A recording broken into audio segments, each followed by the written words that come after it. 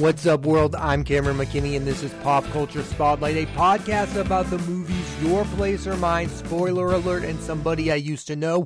First, let's talk about Your Place or Mine. Here's a quick synopsis. Longtime best friends Debbie and Peter switch homes for a week.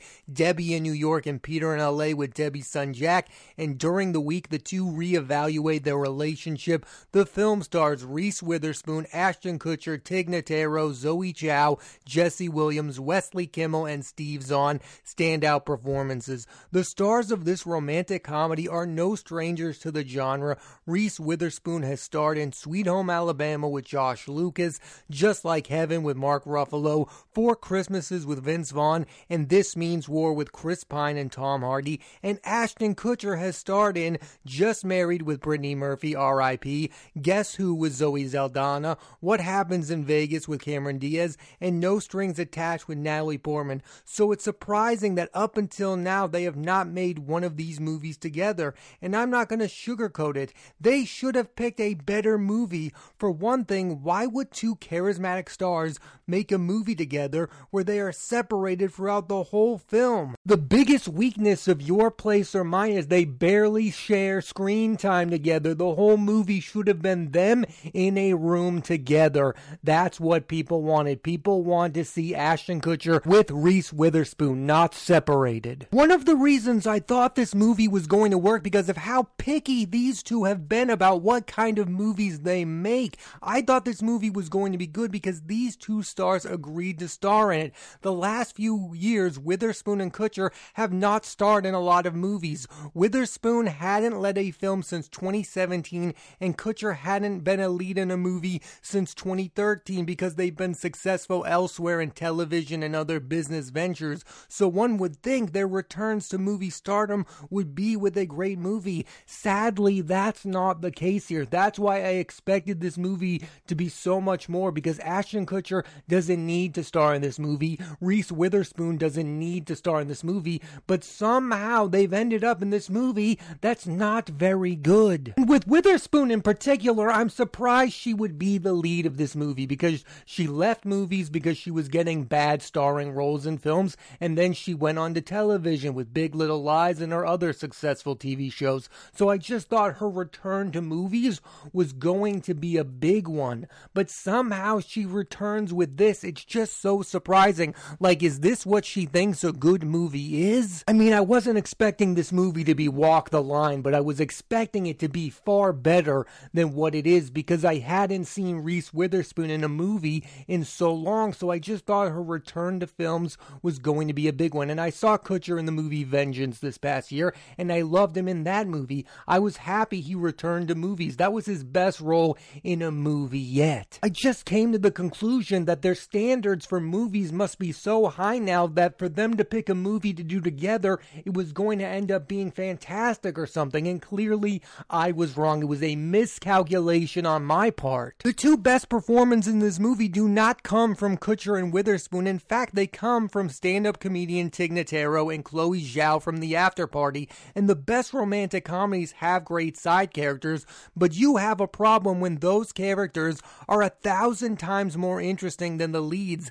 Zhao is set to return for season 2 of The After Party, and Notaro's directorial debut, Am I Okay?, starring Dakota Johnson, is going to come out soon on HBO Max, I think. I will talk about one side character I did not enjoy, and that was played by Steve Zahn. I did not like Steve Zahn in this movie, and I am one of the biggest Steve Zahn fans out there. I loved him in season 1 of The White Lotus. I go all the way back with Steve Zahn. He is good in every single thing he does, but his character in this movie, he's a gardener who's obsessed with the Reese Witherspoon character. I just did not enjoy Steve Zahn at all in this movie. He's one of my all-time favorites, going all the way back to That Thing You Do and Reality Bites. So not only are the film's two biggest stars not together a lot in this movie, but the ending the movie is building towards falls flat. There's a lazy scene at an airport. This movie is just not what I want for Witherspoon and Kutcher, who just this past year, like I said, was great in a scene-stealing role in Vengeance. This isn't what what I want from movie stars the caliber of Ashton Kutcher and Reese Witherspoon. And I know a lot of people think Reese Witherspoon is a way better actor than Ashton Kutcher is. Still, I want Ashton Kutcher to be in good things. I think he's a funny guy. I don't think he's funny in this movie at all. If you can say one good thing about Ashton Kutcher's acting ability, it's that he's usually funny playing dummies like Michael Kelso. I also liked him on The Ranch. Like, he's not funny in this movie at all. And what drives me wild about this movie is I think the solution is so simple. If you had just had an hour of Ashton Kutcher on screen with Reese Witherspoon, I believe this movie would just have been average. That's how I think you would have gotten an average movie. You have 2 stars. I would have watched it. I would have enjoyed it because I would have seen on screen together Ashton Kutcher and Reese Witherspoon. That's what happens when you have 2 movie stars sharing the screen. No matter how good or bad it is, you go, oh, well, that was worth my time. The problem with this movie is they had the chance to do that and they went in the opposite direction. Yes, most movies that just star Ashton Kutcher, I don't like that much. Just movies that star Reese Witherspoon, I don't like that much. But you combine them and maybe you come out with an interesting movie. They separated the movie's 2 stars and it failed miserably in this case. Overall, the problem with Your Place or Mine isn't that the 2 stars don't have chemistry, it's that we are not given a chance to see if they do or do not have chemistry. I just don't know why Witherspoon and Kutcher chose this movie to be their first one together. It feels like a movie we've seen over and over again because that's what it is. The thing that was supposed to separate itself from other romantic comedies was the pairing of Ashton Kutcher and Reese Witherspoon, and we didn't get to see that pairing enough. Now let's switch gears and talk about the movie. Spoiler alert, here's a quick synopsis. Michael Ausiello, a writer for TV Guide, recalls his relationship with longtime partner Kit Cohen,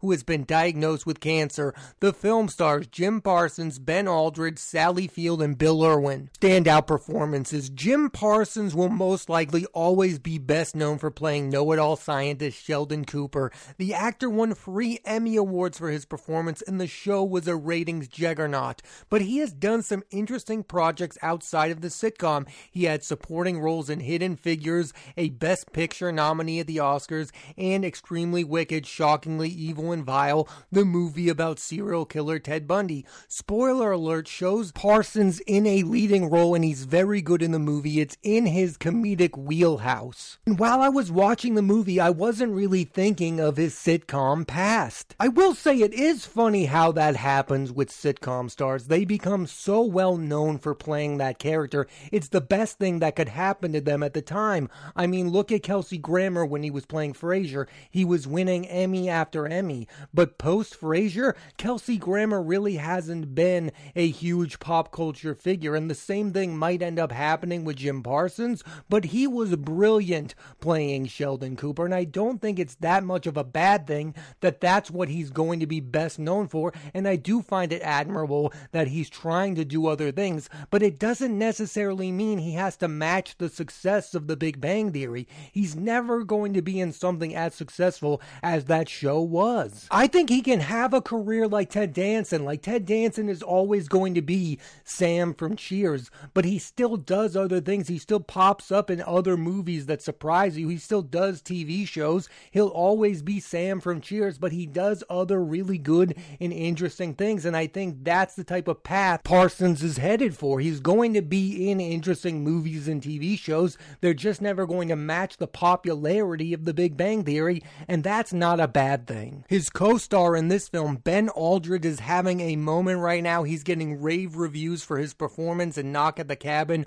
a movie I talked about on last week's podcast, and he's equally good in this movie. Him and Parsons have legitimate chemistry. Aldridge is funny when he needs to be, while also bringing the sincerity needed for the more dramatic elements of the film. I just hope he's given a chance to play more characters because I think he's a brilliant actor. The director of Spoiler Alert is Michael Showalter, who is coming off of The Eyes of Tammy Faye, which saw Jessica Chastain win an Oscar for her performance in that film. He's also had a lot of success in this genre of romantic comedies. He directed The Big Sick, which starred Kumail Nanjiani and Zoe Kazan, and The Lovebirds with Nanjiani and Issa Rae. When he makes a film, I have to see it. He's consistent and makes interesting choices. He's an underrated filmmaker with a really good track record. I loved Ray Romano in The Big Sick. I mean, that was one of my all-time favorite performances in recent years. I also thought Andrew Garfield gave an underrated performance in The Eyes of Tammy Faye. Like, you want your favorite actors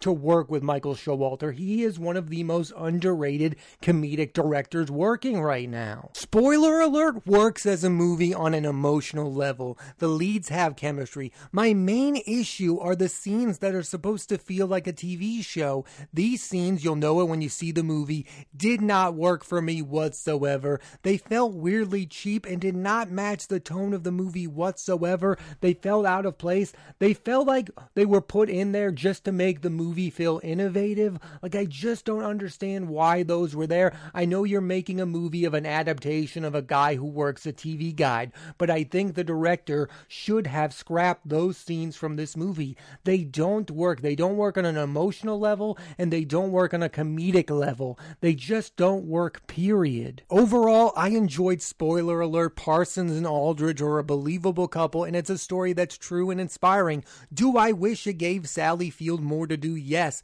but as a romantic comedy, it works. Let's switch gears one final time and talk about one last romantic comedy movie that's somebody that I used to know. Here's a quick synopsis. A reality show producer goes back to her hometown where she reconnects with her former boyfriend. The only problem is it's during his wedding weekend. The film stars Alison Brie, Jay Ellis, Kiersey Clemons, Danny Pudi, and Haley Joel Osment. Standout performances. One of Alison Brie's biggest strengths as an actress is getting the audience to be on her character's side when her character does questionable things. You saw it on the Netflix series Glow, and you see it in this movie where her character Allie tries to justify breaking up her ex-boyfriend and his fiance because they don't belong together, and the way she accomplishes it is through comedy. And what do I mean by that? I mean, let's look at Bill Murray, for example, in a movie like Groundhog Day. His character in that movie is deplorable throughout, but the audience isn't judging him because he's being utterly hilarious, and that's what Alison Brie is being in this movie and what she's doing in the show Glow. She is being hilarious, so the audience is letting her off the hook, and that's what I did throughout this movie. I thought what her character was doing was unjustified, but I enjoyed watching Alison Brie do it, so I didn't care. I was still rooting for her character at the end. There are very few people who could pull that off, and I think Alison Brie is one of those, and I really did enjoy seeing her on screen again with Danny Pudi. I'm super excited for the Community movie that's in the works. I hope everyone returns. If that movie does not have Donald Glover, I'm going to go insane. Actor Haley Joel Osment is best known for his work as a child actor. He was Tom Hanks' son in Forrest Gump. He got an Oscar nomination for The Sixth Sense, was the lead of Steven Spielberg's AI. If you were a video game nerd like me, then you knew he was the voice of Sora in the Kingdom Hearts video games, but in recent years, I think he's really established himself as a grown-up supporting actor. I really liked him in 2019's Extremely Wicked, Shockingly Evil, and Vile, and in Somebody I Used to Know, he's surprisingly the comedic relief of the movie. He's really funny in this movie. I loved his scenes with Alison Brie. In the movie, he's playing the goofy brother of the groom. Osment gives a super fun performance. I was a fan of Dave Franco's first movie as a director, the horror film The Rental, and what he did with the horror genre is exactly what he attempted to do with this movie and the romantic comedy genre.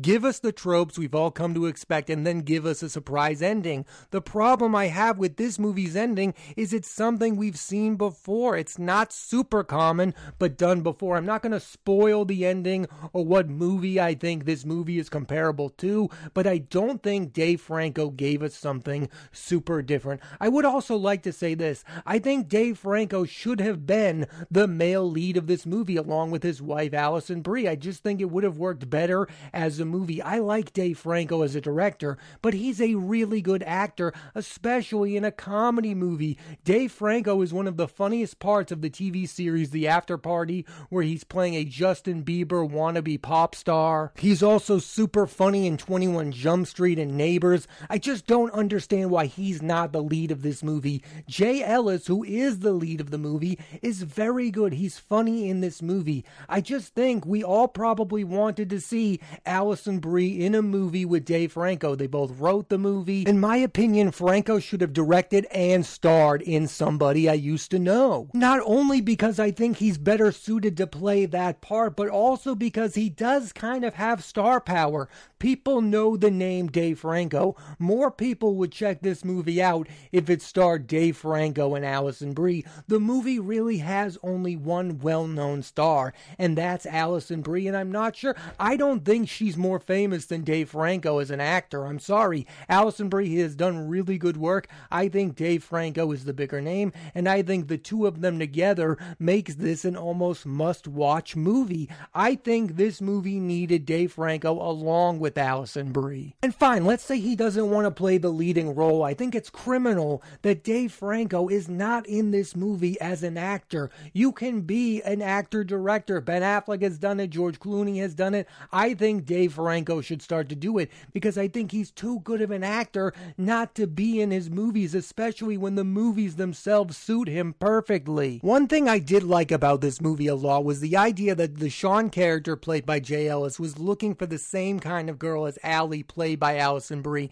That is something I've never seen explored in these kind of movies. Usually the male lead in these movies is with somebody who is the polar opposite of the female lead. This movie is exploring this idea that the Sean character has a certain type and that he is replacing his former girlfriend with somebody who is clearly similar. And there's this great scene with Alison Brie and Jay Ellis where he basically admits to that he was looking to replace her with somebody who's exactly like her. And then what the movie does with the Allie character is really interesting. It's kind of this idea of, is her going back to her past admitting that her choices were bad? And the character comes to the conclusion that she made the right choice to begin with. I found that to be really interesting and that you don't see a lot in these kind of movies. Somebody I Used to Know is a movie with a lot of really interesting ideas, but isn't great at conveying those ideas because, again, I feels like Dave Franco and Alison Brie are kind of playing an ode to the romantic comedy genre instead of flipping it on its head. It kind of wants to do both things. It kind of wants to say, hey, doesn't this movie remind you of When Harry Met Sally? But then again, when you get to the ending, you're like, no, this isn't like that at all. It's kind of difficult to do both of those things. And I think ultimately the movie really doesn't pull it off. I think this movie is a very good movie. I think it's well made. I think it's well acted. I think it actually is super funny at times. There's a scene where Alison Brie is on stage and there's a great musical moment. She really works in this movie. I think this is one of her better film performances. I think she's a lot better in this movie than she was in Dave Franco's last movie, The Rental. I guess I just expected more from Dave Franco in his second movie. I wanted him to do something different with the genre, like he did with horror. What he did with horror, that movie, The Rental, felt like a fresh horror, something I really hadn't seen before. This movie, Somebody I Used to Know, felt like a really good romantic comedy movie. The problem is, it felt like a movie I had already seen. So on this podcast, I've talked about 3 romantic comedies. I've talked about Your Place or Mine, spoiler alert, and Somebody I Used to Know. The 2 that I liked a lot are the ones where the leads had chemistry. The one that I did not like at all is the one where the leads were not given the chance to have chemistry. I think the romantic comedy genre has always been the same. If you get 2 people in a room and they have chemistry, you're going to end up with a decent movie. That's why spoiler alert and Somebody I Used to Know are decent movies, because the leads have chemistry and that gets you invested in the movie as a whole. It's impossible to watch those movies and go, they're bad. They're not bad. I think they're average movies. Your Place or Mine is not average because you don't get to see that chemistry because the 2 leads are not in the movie together. I think Your Place or Mine had the chance to be better than those 2 other movies because you had Ashton Kutcher and you had Reese Witherspoon, but for some reason that movie did not take advantage of that. This rant is all to say one thing. The romantic comedy genre always comes down to one thing. Do the 2 leads of the movie have chemistry? It doesn't matter what the plot of the movie is. It doesn't matter about the ending, really. It's about, do the leads have chemistry. In 2 of the 3 movies I've talked about, the leads had chemistry. Thanks for listening to this edition of Pop Culture Spotlight. I'm Cameron McKinney, and there'll be a new episode of the podcast every Thursday on Apple Podcasts and Spotify. And next week on the podcast, I'm talking about the movies The Woman King, starring Viola Davis, and When You Finish Saving the World, starring Julianne Moore and Finn Wolfhard. So tune into that, and please rate, review, and subscribe.